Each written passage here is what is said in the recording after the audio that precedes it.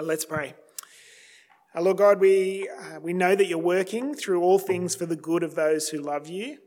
And we pray that this morning, as we look at what you have to say about suffering and comfort, that we will love you more and we will trust you in the midst of difficult things. And Lord, even more than that, then you will use these things and us for your glory. And we pray it in Jesus' name. Amen. Well, as I'm sure you're very aware, as Christians we can face all sorts of suffering. We can suffer with poor health, with workplace stress, with financial and relationship issues at home or even amongst fellow Christians.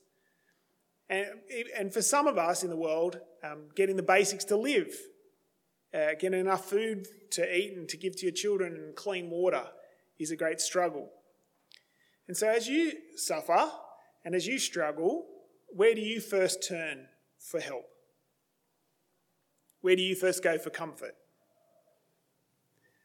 Well, from the passage we just had read for us, 2 Corinthians, the Apostle Paul sat down, he wrote this letter to God's people in Corinth. Now you'll see where Corinth is on the next map. This is like the map of the time there. It's called Achaia, that region there. So it's where sort of modern day Greece is there. And so Paul's written to the Corinthians. And the next slide will show you what modern day Corinth looks like. It looks really pretty. Has anyone been there? No? Okay, me neither.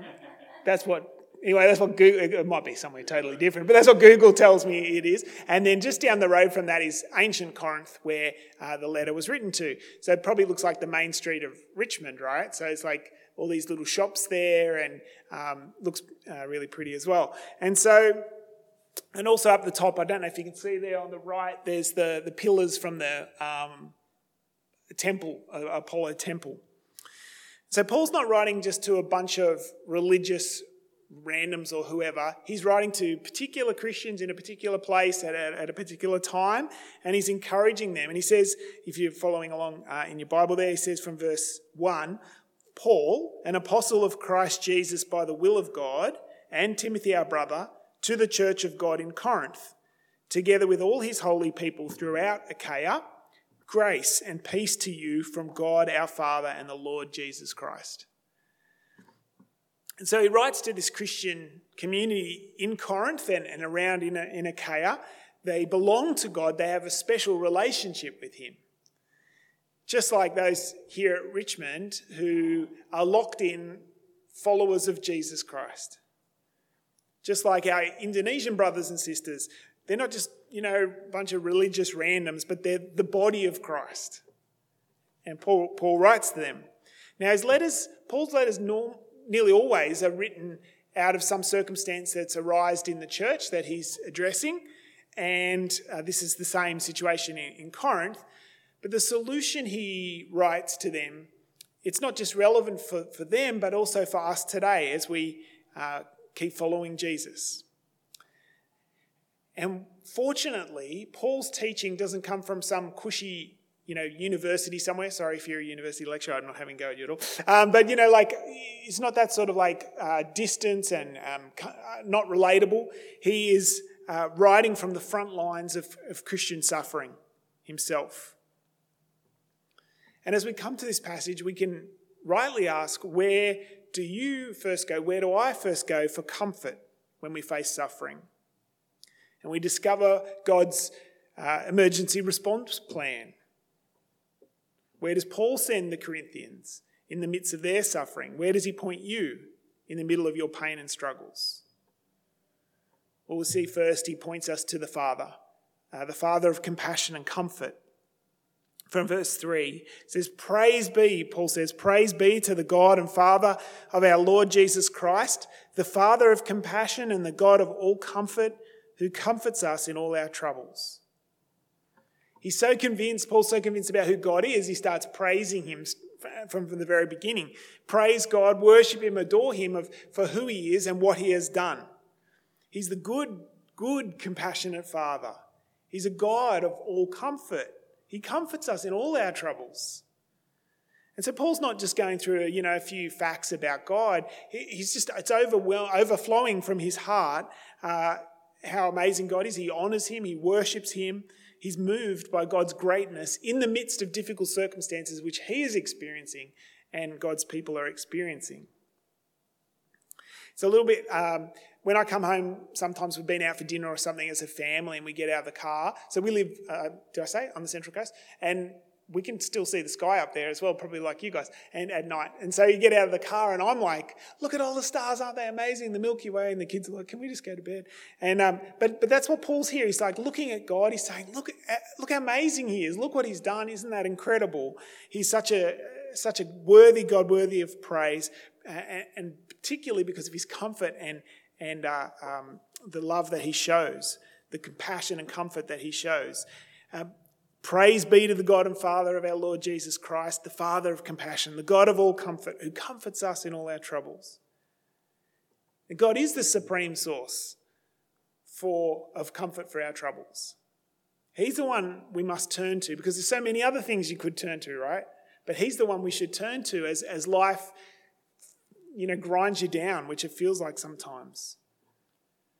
And as hard as life is for everybody in this world, only Christians can take hold of the comfort of God himself, the living Father of compassion and comfort, the one who loves his children dearly and gave his Son for them. So in suffering, we must learn, like Paul encourages the Christians to, learn to lean into our Father, the one of comfort and compassion. But it's interesting as we keep reading this passage and this letter, it's possible that there's more in our suffering than just comfort for ourselves, which is amazing that God does that. But there's something even more in that. Is it possible, do you think, that God could use your suffering and struggle and he can redeem that and use it for a purpose? That what you're going through at the moment could be used by God and to bring about good from that? Is there a real purpose? Well, Paul says to the suffering Corinthian Christians that God comforts us, our Father comforts us with a purpose. From verse 4 he says, God comforts us in all our troubles so that we can comfort those in any trouble with the comfort we ourselves receive from God. Through his mercy and kindness, God pours out comfort to us. He shows us his incredible love through his Son Jesus. We see that particularly through Jesus' life, death on the cross and his resurrection, that he's called us into his family, that he's given us his Holy Spirit, that we are his children and his family. And as we share in Christ's comfort, it's intended by God that we then can be a comfort to others as well. We're comforted by God, and that overflows from us to others. The comfort of God that we've received, we pour out to others. Kids, you've never seen one of these in real life. Probably adults never. I've never seen one. But those champagne towers that you see in movies where they have piles of glasses, and so they have one champagne glass at the top. Rick tells me there's 3 underneath. I think he's just good at maths. I don't know if he's actually ever made one. And then 9 underneath, lots underneath. And then so you only pour the champagne into one glass at the top, right? But it just overflows to the 3 and to the 9 and then keeps going. And it's a little bit like that for God's people. That God has given us incredible comfort and love through his Son Jesus. And out of that comfort that we've received, then we can pour out that comfort to others as well. It's free. We didn't deserve it. God has poured out his comfort to us in Christ. And as we receive that, we will be merciful people ourselves. We will be like our Father, and we will be able to pour out that comfort to others. It would be impossible to be a Christian who receives the comfort of Christ and says, thank you, and doesn't show that comfort and that love to others as well. Now, God has turned the comforted into comforters. We should expect to see a strong family resemblance, shouldn't we, between our Father and us as his children in the way that we live. In Colossians chapter 3, it says, "Therefore, as God's chosen people, holy and dearly loved, clothe yourselves with compassion and kindness, humility, gentleness and patience."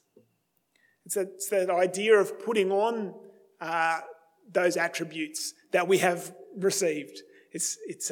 God pours that out on us, but we also have to actively put on these things.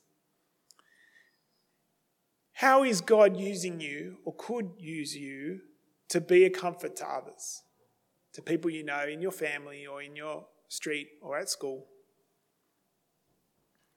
Well, one man who's passed away quite a long time ago now, but who's been encouragement to me, his name's George Mackay, and he went to Taiwan in 1872 to bring the good news of Jesus to the Taiwanese people.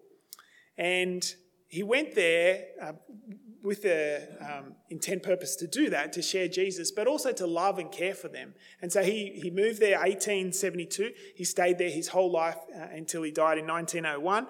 And the way he did that was by caring for both their physical needs and their spiritual needs at the same time. So he, not a dentist, but he started a dentistry practice because he could see the great suffering that people were having with dentistry issues. So he went from town to town, helping people, taking out rotten teeth and all that sort of stuff, and loving people in that way and sharing Jesus. But he didn't just do the dentistry practice. He also started schools, and he also started universities. He started churches, and just this love for the Taiwanese people, but also not just for their physical needs and their educational needs, but for their spiritual needs. And he brought them all together. The comfort and love that he'd received from Christ, he was able to pour out to others. And my family and I go to Taiwan pretty regularly, and the impact that God has had through him, through George Mackay, is incredible, through the way he's been able to love and care for the Taiwanese people. So through your suffering and your hardship, Jesus has given you incredible love and mercy and kindness. Out of that, how could you be a blessing to others? How could you be a blessing to those in your family or in your street? Or at work? Or at school, if you're a teacher or you're a student? Because this is a confession from me. Whenever I see things of difficulty, my natural tendency is to take a step backwards. Like, I've got enough of my own problems. I hope you go okay. But God calls me to not do that, but to step forward, to be able to be a blessing to others. And so when I hear God's word, this is a challenge to me personally as well. How can we clothe ourselves with the compassion and comfort and kindness that God has poured out upon us, and then love others in the same way? I've got a picture here of Rachel. So Rachel is the one over to the right in blue in the front row. And if you look carefully, she's got one of her children on her back. And during COVID, you can imagine it was a huge impact for families living in poverty in the developing world. Rachel lost all her income. So her job was to sell stoves that you would cook with in the marketplace, and you would take them home and do cooking. And the government said, no, you can only sell food. Only food sellers were allowed to sell. And so instantly she lost her income, which was already very small. And so this is what she said. She said, I wasn't able to get food to feed my children and myself. It's like instantly. When the lockdown was announced, we were told only people selling food were allowed to sell in the market. This was a blow to so many of us. We hadn't saved money for such times, and we don't even have a garden to harvest from, says Rachel. Because Rachel's just like so many people in the developing world, subsistence living. They don't have any money to be able to save. And so you can imagine as Rachel struggled immensely to be able to care for her children, it was a huge blessing for her that her son Pacifique was sponsored and part of the Compassion program. That other people had decided, we're going to help care for your child and love him and pour out the comfort that we've received from Christ on you. And so the local church and the sponsors were able to do that. And that made a huge impact for their family because, so this is what Rachel said. So Compassion was able to bring food hampers and care for her. But this is what she said. I'm so excited the centre remembered us during this pandemic and has given us food. I give God the glory. We've been given maize flour, beans, cooking oil, soap and sugar. As a mother, I'm very happy that my children are not going to die of hunger. She gives God the glory. How good is that, right? God's people love her, care for her, provide for her, and she gives God the glory because that is right. She knows that's come from him. And we give God the glory. We're so thankful that we can be part of doing something like this in the lives of those in need. Now, something that's a great challenge and is also really great news, I think, too, is that the Bible tells us that when we love others and care for others, somehow it's good for us as well. That's a bit counterintuitive, isn't it? But we remember the words that Jesus recorded in Acts when he said it's more blessed to give than to receive. So giving comfort to others, pouring out that comfort we receive from God, actually will be good for us. It will be great for us. God says that Christians can speak out of our suffering. We can share the comfort we've received, and that will be good. And that's definitely what you do when you care for those in need. You are showing Christ, God's comfort to them. You're showing love to them. And so many people come up to me and say, we love that we're able to do that. I was in a church last week at Marrickville, and they came and shared, one of the guys came and shared with me afterwards. He said, this is such a blessing for us to be able to care for somebody else in another country, which is incredible, right? That we're able to do that and share the love of Christ with others. And so as you wonder on the struggles of your own life, is there any redeeming value in them? Well, God's word tells us yes. He's comforted us so we can comfort others, and it will be a blessing to you when you do that. We have a comfort and a hope that's worth passing on. Now, it's possible that we might read this passage and hear Paul encouraging us to do that and be tempted to feel like Paul doesn't actually have a clue what I'm going through. Right? He doesn't understand. But this is what Paul said, verse 8, about himself and about his fellow travellers, Timothy and the others. He said, we do not want you to be uninformed, brothers and sisters, about the troubles we experienced in the province of Asia. We were under great pressure, far beyond our ability to endure, so that we despaired of life itself. Indeed, we felt we'd received the sentence of death. So Paul's suffering was so bad, and the suffering of his fellow Christians, that he thought that this was the end. And we're not sure what it was on this occasion. Maybe it was persecution from those who hated Paul, from his enemies, or it could have been physical suffering or something like that. We're not sure. But he'd thought he'd received the sentence of death. And Paul wants to share that experience with us and with the Corinthians so that we know and they know that we won't be lost, we won't be at sea when we experience these things, great suffering and struggles too. Because sickness comes to us all, right? Death of loved ones comes to us all. Struggles in our faith happen to us all. But verse 9, this happened that we might not rely on ourselves, but on God who raises the dead. He's delivered us from such a deadly peril. He will deliver us again. On him we've set our hope that he will continue to deliver us as you help by your prayers.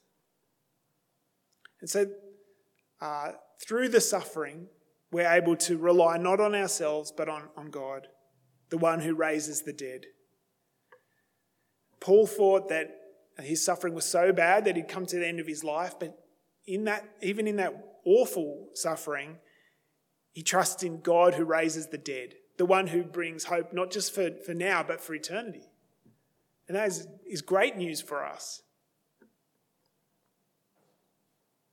That God provides hope for now and for the future.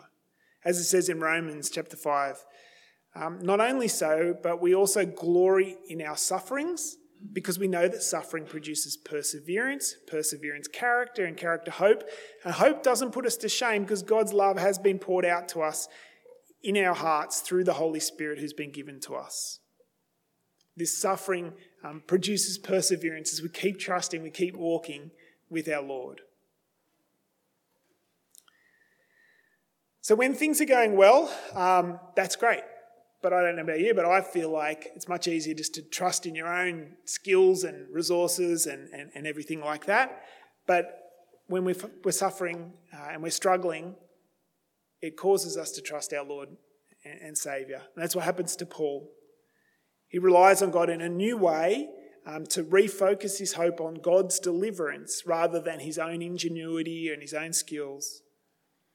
And I'm going to wrap up now, but I just wanted to give us that opportunity to bring before God some suffering that you might be facing or someone you love is facing at the moment. And in the quiet of your mind, pray about that. And then we can thank God that he has sent Jesus for us in the midst of all that. That as we share abundantly in the sufferings of Christ, that also our comfort will abound through Christ. Let's pray. Praise be to you, God and Father of our Lord Jesus Christ. You are the Father of compassion and the God of all comfort. You comfort us in all our troubles, Lord, and we bring them before you now. Lord, comfort us through the love of your Son. Lord, we pray that this morning that we can be a comfort with those in any trouble, with the comfort that we ourselves have received from you. Lord God, may our lives overflow with your love and comfort for those in need, that it may all be for your glory. And we praise you that even through this is good for us. Father, help us to keep trusting and keep relying in Jesus. And it's in his name we pray. Amen.